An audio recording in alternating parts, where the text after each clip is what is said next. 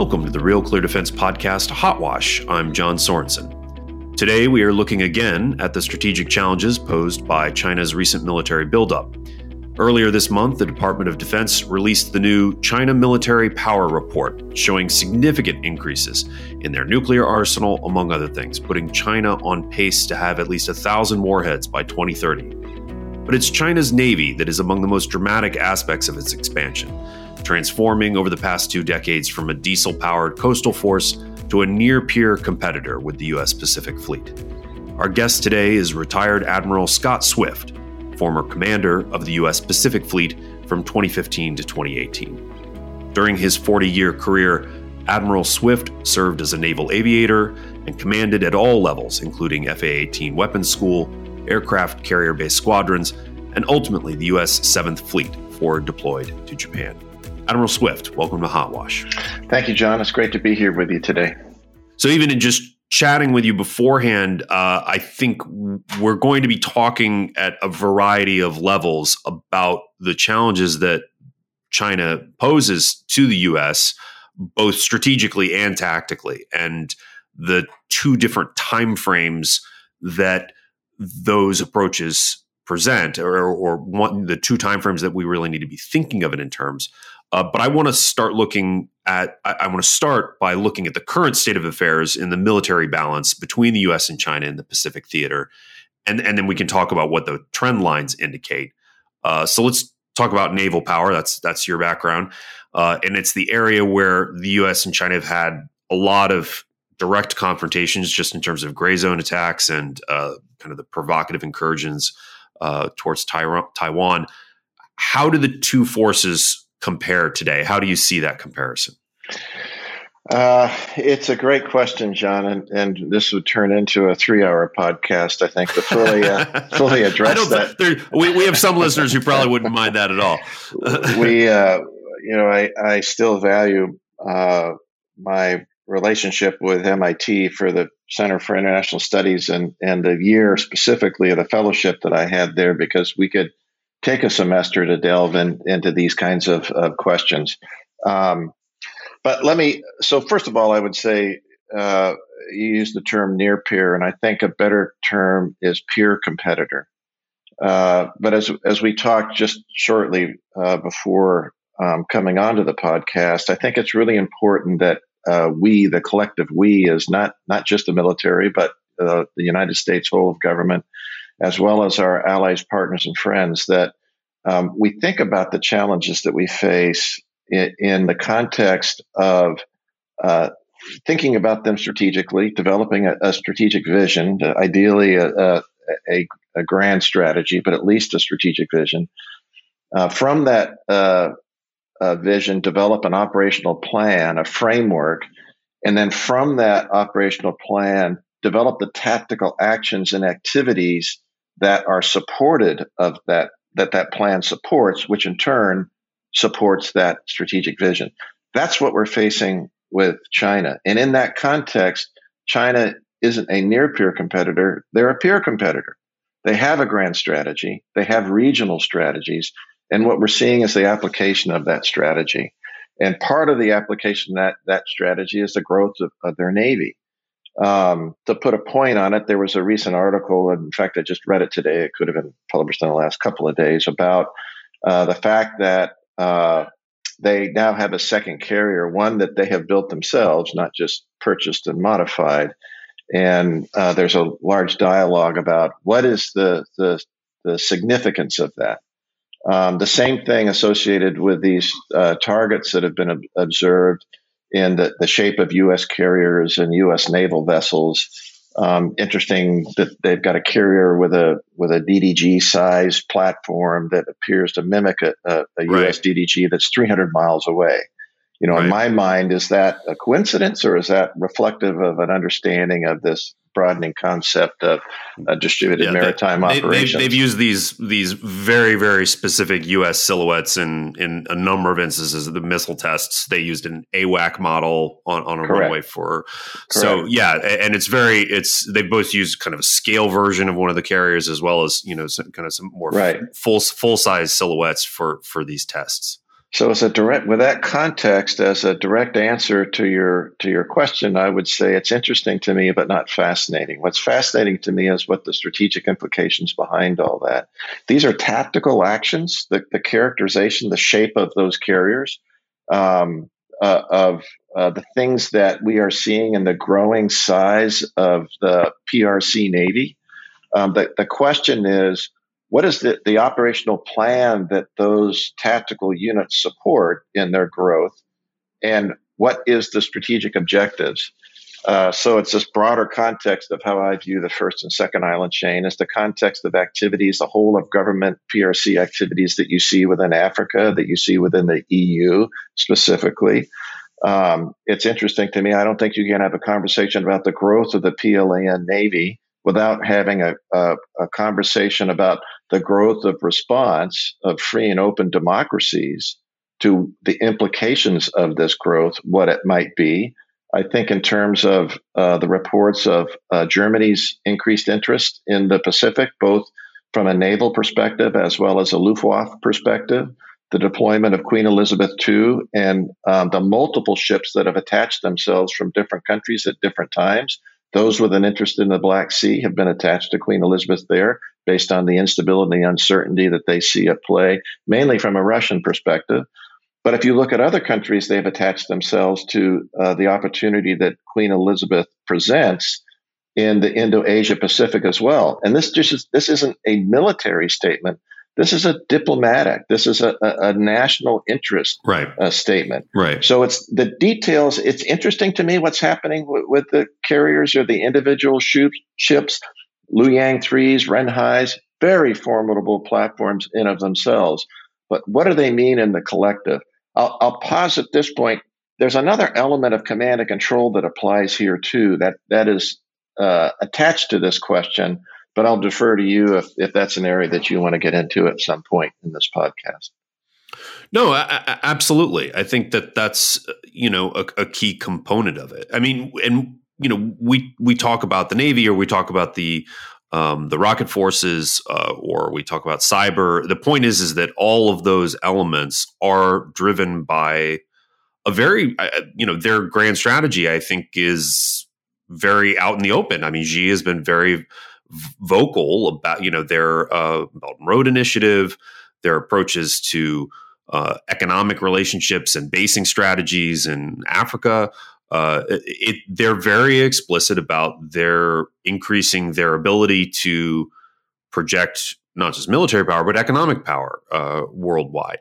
So if you work backwards from that, how do you see the strategic reasoning behind the buildup from the Chinese perspective? One interpretation of it is that it's a completely rational buildup, that if their grand strategy is expanding their economic influence globally, they're extremely vulnerable in the sense that they are very dependent on that sea access on their eastern border. And there is, the U.S. Navy right on their doorstep right there. How much is that the threat of their vulnerability, both in terms of, energy and shipping as well as exports? How much of this is a rational response? How much of this is a strategy that is driven by perhaps a perceived contraction of America in its influence over the world?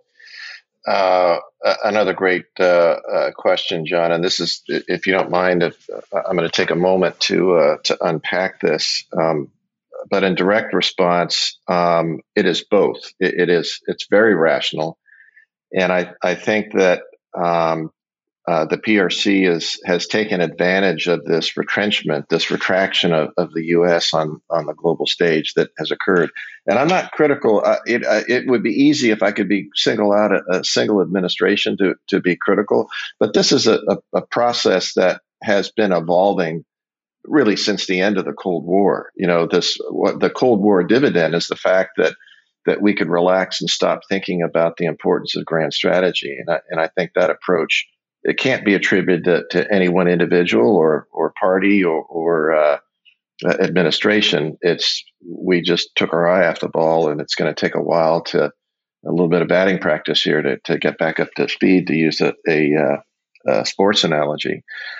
So my characterization of it is, yes, it's really interesting to me, this latest conversation that the deputy foreign minister, the vice foreign minister in China, made the comment recently about the U.S. Approach from, I believe it was a cyber perspective, was another example of the U.S. containing China. We should be very careful that I don't think it is in our own self-interest to contain China. We are all advantaged by a growing China. Where we are disadvantaged, where China embraces mechanisms for changing the rules-based system that are outside the norms that were established 75 years ago and have been core to the great success of this international rules-based system. The competition that we face with China, I agree with the naming convention change of this peer competition or near peer competition. It truly is a strategic competition, which is more inclusive. I use the example of GW as the example, very inclusive approach. You talk about a flotilla of the willing. People have attached and detached themselves as their national interests ebb and flow based on the geographic position of the Queen Elizabeth Strike Group. So in that context, and thinking more broadly about our approach to China, the competition is at its core economic in nature. It's about the mechanisms that we sustain the economic growth of the world. That's where all of our interests are, collective interests are. Security and the elements of that. Security for security's sake has little value. So building a military just for the military, I don't see the value in that. The question is, why should any nation invest itself in a large military? And it's to provide security. Security as either deterrent. I think the Secretary of Defense is exactly right with collective deterrence. That's kind of getting to where your line of questioning may be going. But we not only should, I don't think that we can do it on our own anymore. The United States can do it on its own, and I don't think it's useful to do it on our own. We should be looking for like-minded partners to pair with in this broader collective deterrence approach that the Secretary is advocating for. So security has value when it's applied either to sustain stability or regain stability, because without stability, you cannot have prosperity. People are not going to invest themselves emotionally, personally, collectively, economically in spaces that are inherently destabilized. And so you have a Chinese system that advances itself, a PRC system that advances itself by creating instabilities so that the system that has natural friction points with the international system can continue to expand. That's the core of what's happening in this competition. You have a Chinese Communist Party economic system, a PRC economic system that is not compatible for growth within the current international rules-based system.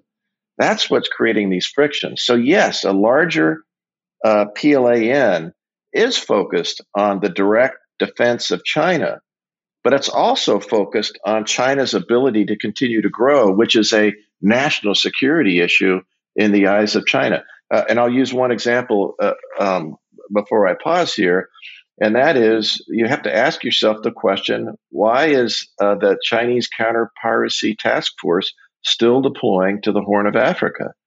And the reason is it's a useful foil to continue the most important part of those deployments, which occurs after it's heel-toe relief by the follow-on Counter-Piracy Strike Group to demonstrate Chinese national interest around Africa and sails around Africa up into Norway, up into those spaces.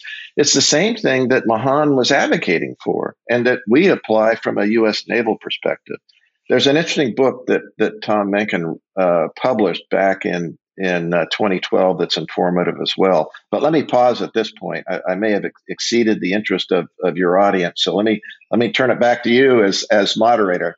No, absolutely not. Absolutely not. I mean, I think that there is a perception that these buildups are towards an end of displacing the U.S. from the region, and the U.S. has determined its strategy to that global interests halfway, on the complete opposite side of the Pacific are national interests. China is now transforming to have a similar definition of its own interests. So given that that's at least the shape of the strategy, I don't know that there is a clear strategy on on behalf of this administration or the previous one of how to accomplish that preferred peaceful coexistence and compatible with deterrence, compatible with China's desires for us to not be there, compatible with its desires to expand its definition of what its maritime borders are. So given all that, we have these instabilities that you're talking about and these points of friction. And the Congress, they just passed the National Defense Authorization Act, the funding act for the military. There have been a number of assessments by this administration of, what weapons programs, what size of the Navy to invest in to service that larger strategy. How do you see, where the rubber meets the road is the NDAA appropriations, which is largely to, writ large, is keep the size of the Navy with small increases, phase out older platforms, and it's a huge bill. There's a lot in there that we could talk. But how do you see what our current funding approach is compared to what is largely the military power report is a report about what the Chinese are doing? Yeah, let me back into that a little bit, John. First of all, I would say, in my view, is deterrence is not a strategy. It's part of an operational plan that would support a strategy. So the strategy, if you're talking about the PRC, I think you're talking about a regional strategy, which nests underneath a grand strategy. There's a whole other lecture that goes into grand strategy and regional strategies. But suffice it to say, I think from a regional perspective, it nests underneath, with respect to PRC, specifically the Indo-Asia Pacific, which is where their national security interests are sharpest, understandably so. That it is really about supporting not only the international rules-based system, but also the mechanisms that have been established to change the system. Those mechanisms are discourse and diplomacy, where people disagree. I mean, we see it. We see it between this AUKUS and the deal to fund submarine plans to Australia. Actually, a little bit different. I think that is a trilateral relationship that was developed of where there are common national security interests. Where can the UK, Australia, and US come together on common ground and share common views? That's what that's about. The submarine issue was caught up in that. That's why it was in the headlines, because of the friction with France had previously been trying to sell to the Australians. Yeah. But how I bring that up, France didn't impose trade sanctions against the U.S., Australia, and the UK because of that. It generated discourse and dialogue about how do we resolve these differences. That's the international rules-based system in execution. So I think the strategy should be about that point, is using force and coercion to change the international rules-based system sufficient to allow what, in my view, is a unique PRC economic and governance model to coexist with a model that is just it's difficult for them to associate with. Set that aside. The growth of the military, of the U.S. military, we need to be realistic about it. So this idea of matching the Chinese, I'll go back to I touched on a book that Tom Mencken wrote, I believe, when he was still at the Naval War College, published, I believe, in 2014. It was Competitive Strategies for the 21st Century. I read that book and I reread it every year from 2012 until I retired in 2018 as a PAC fleet commander. It's really interesting because the first half of it is a look at history about essentially anti-access area denial and how we succeeded, how the international community succeeded with respect to the competition with Russia, and then took that model and applied it to the competition. Again, this is back in 2012 to the PRC challenges that were growing with anti-access area denial. It really came out of the Taiwan crisis in 1995. And Tom was absolutely predictive, if you read the book, as to where we are today. So this isn't a revelation in my mind. This is a kind of a natural progression. You can do the predictive analysis and recognize where we are today and with respect to the PLAN and where the PLAN is going to be in 2025 and 2030 as we go out. This is about how nations behave and interact in international space. So we talk about freedom of navigation, usually when we talk about the size of the PLAN compared to the U.S. Navy. And this is why collective deterrence is so important, especially with respect to this current debate and dialogue over Taiwan. Well, we are not, our freedom of navigation is not being constrained by the PRC just in the maritime domain. It's happening in the business domain, the economic domain, the legal domain, personal information domain. All of these domains, it's being constrained because their system is not fully compatible with the international rules-based system. So they're using force and coercion to modify the international rules-based system sufficient to allow their system to continue to grow. That's what's happening in the South China Sea. But the South China Sea is a petri dish. It's expanded well beyond that. If you look at what's happened in Djibouti with the People's Armed Forces Maritime Militia units that were precursors to the development of you call it what you want, but it's a base. You see it with the extension of the first island chain all the way up to the Indian Ocean, anchored in Gwadar. You see the second island chain extended all the way across the lower islands between the islands of Malaysia and the continent of Australia through Djibouti and anchored, or through Diego Garcia and anchored in Djibouti. So you have to think in this broader strategic concept. It's not just the Renhais, the Luyang 3s, the submarine force. Those are artifacts of the operational plan that's being driven, developed, and supportive of what the strategic objectives are. So that goes back. You asked about the budget. So the military budget is important, but we need to also look at the investments that are being directed in shaping through budget what the State Department should be doing, what the Department of Energy should be doing, what the Department of Commerce should be doing. All of their peer organizations within the PRC system are actively involved in the operational planning and the tactical execution of their grand and regional strategies. We are not. There is not a military solution in the near term to this competition unless you're talking about going to war. That's what the military does. So we can be a deterrent and we can be a supporting factor for a whole element of a whole of government approach.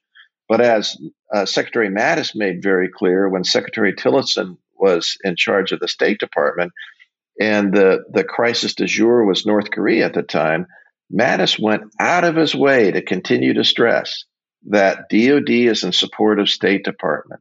That's a major concern to me. So I get it. My background is the military, and it's natural that we have a discussion about the NDAA and the size of the U.S. Navy. That's very important dialogue, but we can't lose sight of the broader dialogue of what are we doing as a whole of nation approach to be competitive with a PRC whole of nation approach. Right. Well, I mean, you wouldn't know that the DOD was in support of state if you looked at their budgets. I think, or the previous administration's treatment of the State Department, I think, was largely sidelining it in most instances. And even prior to that, Obama really focused on diplomacy via the NSC rather than through the State Department. given all that, I think it's true that most politicians, at least most, in Congress, do see the primary tool of deterrence in service of whatever the larger strategy is as the military, and as funding for that is the prime lever for determining the tactical ways in which the U.S. deters China. I mean, you also have, as you were alluding to, you've got two really, really different systems. I mean, China, as a part of its state-owned corporations, makes requirements on civilian vessels, fishing vessels, ferries, to meet military standards because they see them, not potentially, but explicitly as a part of that PLAN plan. So, I was just reading recently about a ferry that's, like 45,000 tons, that's basically an America-class amphibious assault vehicle that they literally are testing, rolling amphibious assault, vehicles off the back of. That's a very different way of understanding both the funding of the military as well as the civilian economy. Yeah. And again, those places overseas, and places like Djibouti, the economic investments are inextricably linked with their military links. So, I mean, how do you separate those two if it's not if you're facing a peer adversary that sees the world in those terms? Yeah. How can you not approach it on some level in terms of defense spending? No, I agree. So the defense, I'm not denying that defense spending is a large part of it. And I do think, maybe to your point, the comparison of budget is not useful. Their defense is extremely expensive to sustain the required infrastructure. I mean, when I was a PAC fleet commander, I had a $13 billion yearly budget just to run the fleet. That's not payroll. That's not maintenance. That's just to run the fleet. So you've got to be. I'm not advocating for this comparison of budget. There should be a discussion of, do we have all of the various stovepipe budgets, and should they be stovepipes? Set that aside for a minute, because you made another important point of these state-owned enterprise. Oftentimes people talk about the importance of doing things faster. I'm not interested in that. We need to do things with velocity. Velocity is the difference between speed and velocity is a vector, is a direction. We need a direction that we need to go as a nation. The PRC has that vector as a nation of where they're headed. So there's natural alignment within the population, the Chinese people, as well as the government. There's this further alignment that we went through this when Admiral Keating was in charge of NORTHCOM, and we had the hurricanes come in and devastate Louisiana, and this DSCA discussion of how much the military could directly support this incredible devastation that occurred in the civilian population, because we have, based on our democracy, we have these very strict and clear lines of what you can use the military for inside your borders. It is completely opposite with the PRC. There's an expectation of the military to work together, with the not just state-owned enterprise, but now with the growing size of the private enterprise organizations within China. That gives them velocity. That's a powerful engine, but we should recognize it for what it is. That we can't control that. That's internal to China. That's their model. But we should be having a conversation about, in my mind, all the more reason that we're facing this whole of government approach, state-owned enterprise, combining military capability, science and technology, RTD&E, S&T investments. That's all one big monolithical structure that we're facing. And we're going to put the U.S. military against that with its budget? It doesn't make any sense. We have to take this from a whole of government approach. So I'm not diminishing the importance of the military budget. I will say, coming back to your previous question, I'm not quibbling over the things that Congress is saying we should invest in. But what I do say is we should be more realistic. So when we talk about the size we need to build the U.S. Navy to, we should have a discussion of what infrastructure do we have to support both the growth of the Navy and the sustainment of the Navy? One of the greatest elements of deterrence, and this is what I see that the CNO Gilday is pushing at, is readiness. You can build an incredible force, but if it's not fully manned, if it's not fully trained, if it doesn't have fully resourced magazines, both at the time in the vessel as well as magazines ashore to resupply them, if you don't have a logistics system that can resupply them in contested spaces, then you've got a bit of a shell game as far as what deterrence is. So, in answer to that part of your question, I think it's very important that we be realistic about the investments to be made, and can we outbuild the Chinese? I'm not sure it's relevant. So China just did a circumnavigation with Russia of the Japanese islands. Interesting to me, but not fascinating. I know it's fascinating to Japan. I'm back to the Queen Elizabeth deployment. 7, 8 different nations participating in that. When China has 7 or 8 nations waiting in line to team with it, with its grand strategy or its regional strategy, then I'll stop to think maybe we don't have this right.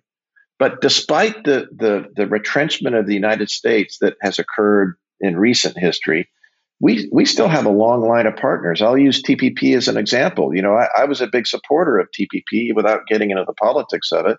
Well, the value of these international partners is we have TPP 11 now, where Japan and Australia stepped up, developed that structure, and left the door open for the U.S. to join. So if anything, the international partnering has gotten stronger, not weaker, with the recognition that they needed to step up more, as several administrations have said, to support the common concerns and this collective deterrence, as Secretary of Defense calls it. So I think that's a very sophisticated way of looking at it, and I think that sounds right on. It sounds like exactly what people should be hearing who are involved in policy. What you said brings up 2 questions of mine. One is just, you mentioned readiness. We've had the Bonham-Richard report came out, and recently the USS Connecticut.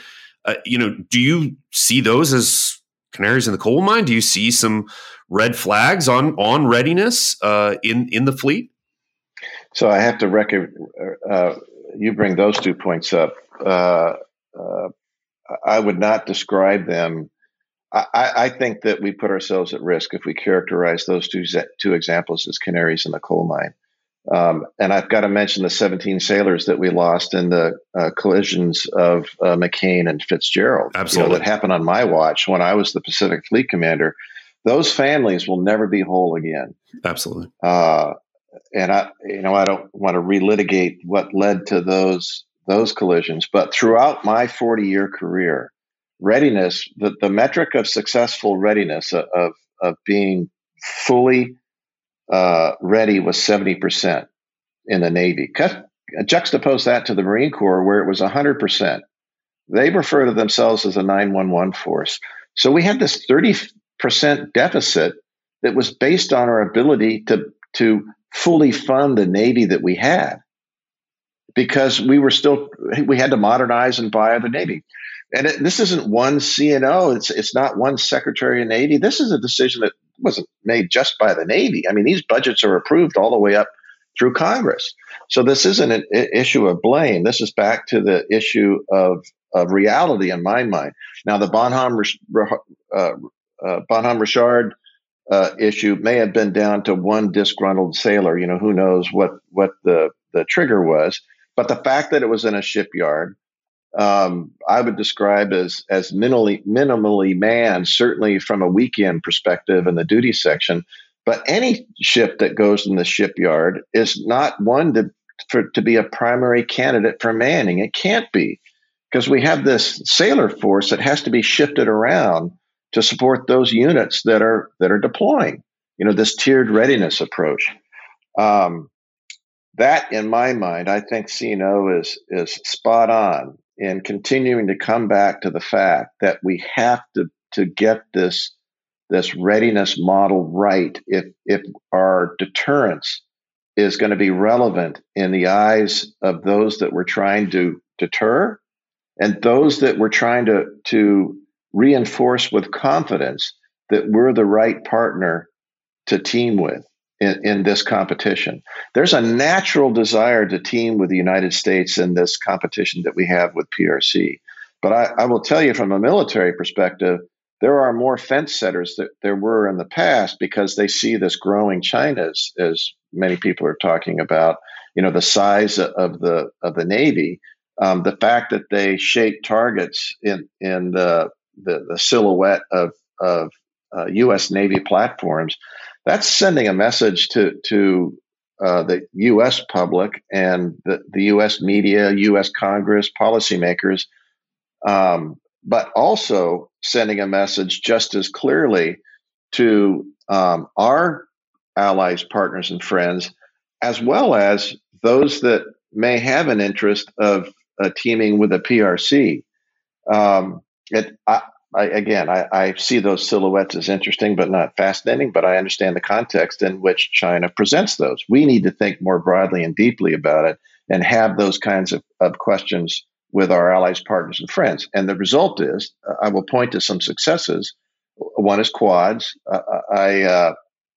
AUKUS is another one that I mentioned, and there's several others. I won't take time to go into them, but I see continued alignment of like-minded nations who share common concerns with the growing instability and uncertainty within the region based on those that are using force and coercion to drive change in the international rules-based system as opposed to discourse and diplomacy. The challenge is those that are occupying a neutral space because of their size, they don't want to get the bet wrong. So they're less vocal about that teaming from a deterrent perspective, collective deterrent, than they were willing to in the past. That's concerning to me, and I think that's why, back to your point of investments that Congress is making through the NDAA, is extremely important. I don't want to diminish its importance. So, what is the vector that should be pursued in the velocity of that strategy beyond just simply deterrence? So this isn't about containing China. This is about standing up for the rules-based system that has, based on its security structures, resulted in the stability that has enabled the sustained growth of the global economy. And that's what we should be focused on. The vector that we should be on is, yes, military as a deterrence, but we need so the trade sanctions, I think, are great tools to demonstrate where behaviors are outside the norm, force and coercion, and bring them back into the discourse and dialogue. But they should be much more targeted based on that vector, based on that strategic grand strategy objective, as well as the regional strategy objective. We should be critical where NATO needs to be adjusted in the context of U.S. national security. But we also need to be sensitive about the downside of that and the opportunities that those criticisms create for strategic competitors such as China or Russia. So we need to be more thoughtful. Let me give you some positive examples. There is this tension between the cost of modernization, if you call it divest to invest. I'm a big believer in F-35, for example, and I'll give you if you take the total number of operational F-35s that are out and operating in consequential ways that are directly associated with collective deterrence, it's stunning, and we're not talking about that enough. We had Marine F-35Bs embarked for the entire journey, the entire cruise of Queen Elizabeth. We had the USS Sullivan's permanently attached to that strike group for its entire cruise. The Netherlands had destroyers that cycled in and out. There's a recent report on strategic tanking. I wish I could attribute it, but it slips my mind which one of the think tanks published it. but I think it's excellent. It talks in the context that we need to, and to me anyway, what I read from it is we need to think differently about strategic tanking. There's a STRATCOM element that's critically important from a nuclear deterrence perspective, but there's also a strategic imperative through the mechanisms that China has, that PRC has developed to circumvent what has been the traditional strategy of military application of power in the Pacific. We need to rethink that strategy before we start buying a whole bunch of different stuff. Let's rethink the strategy of how we're applying the things that we're doing already. That's what that strategic tanking thought piece spoke to me. Those are the kinds of positive things that are happening. The Navy pursuing next Columbia class submarine, critically important from a deterrence perspective. There's no A2AD that I'm aware of that applies to the U.S. submarine force. I mean, they go wherever international law allows, and no one knows it. It's an incredible capability, and it will be a long time before China keeps up to that. Carriers,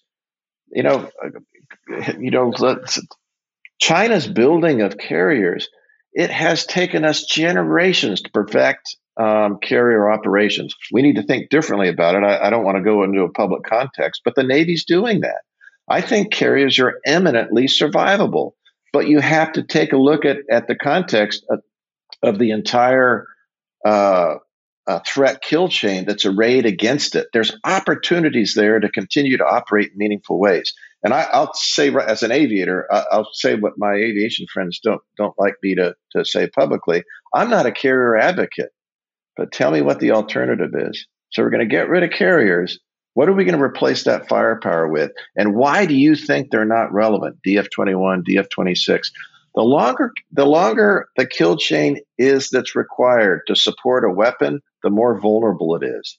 The kill chain to support DF-21 and 26 is huge. There are multiple opportunities to interdict that kill chain. I'll leave it at that. So there's an awful lot that we don't talk about. There's an awful lot that China does talk about. In my opinion, is because we have a lot to talk about that doesn't make sense to make public. China doesn't have a lot to talk about.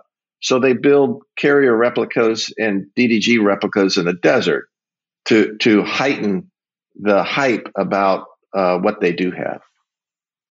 Well, I think we will have to leave it there for today.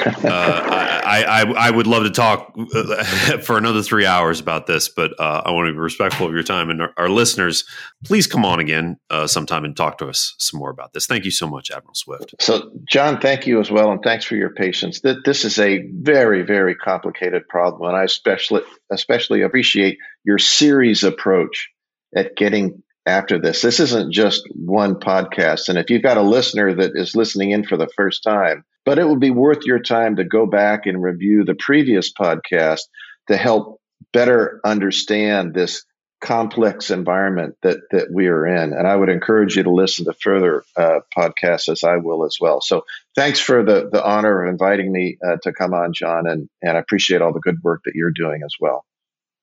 Absolutely. And I'm just in support of the larger team. We've got David Craig, who's the editor here at Real Clear Defense.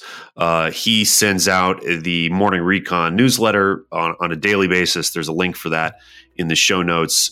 He's on top of all the news that really matters for defense, national security, intelligence. Really, these themes of China, it touches, as you mentioned, so many facets of our whole government and civilian forces, from cyber to infrastructure to not just the military expenditures. And I think that's a great way of looking at it. Completely agree.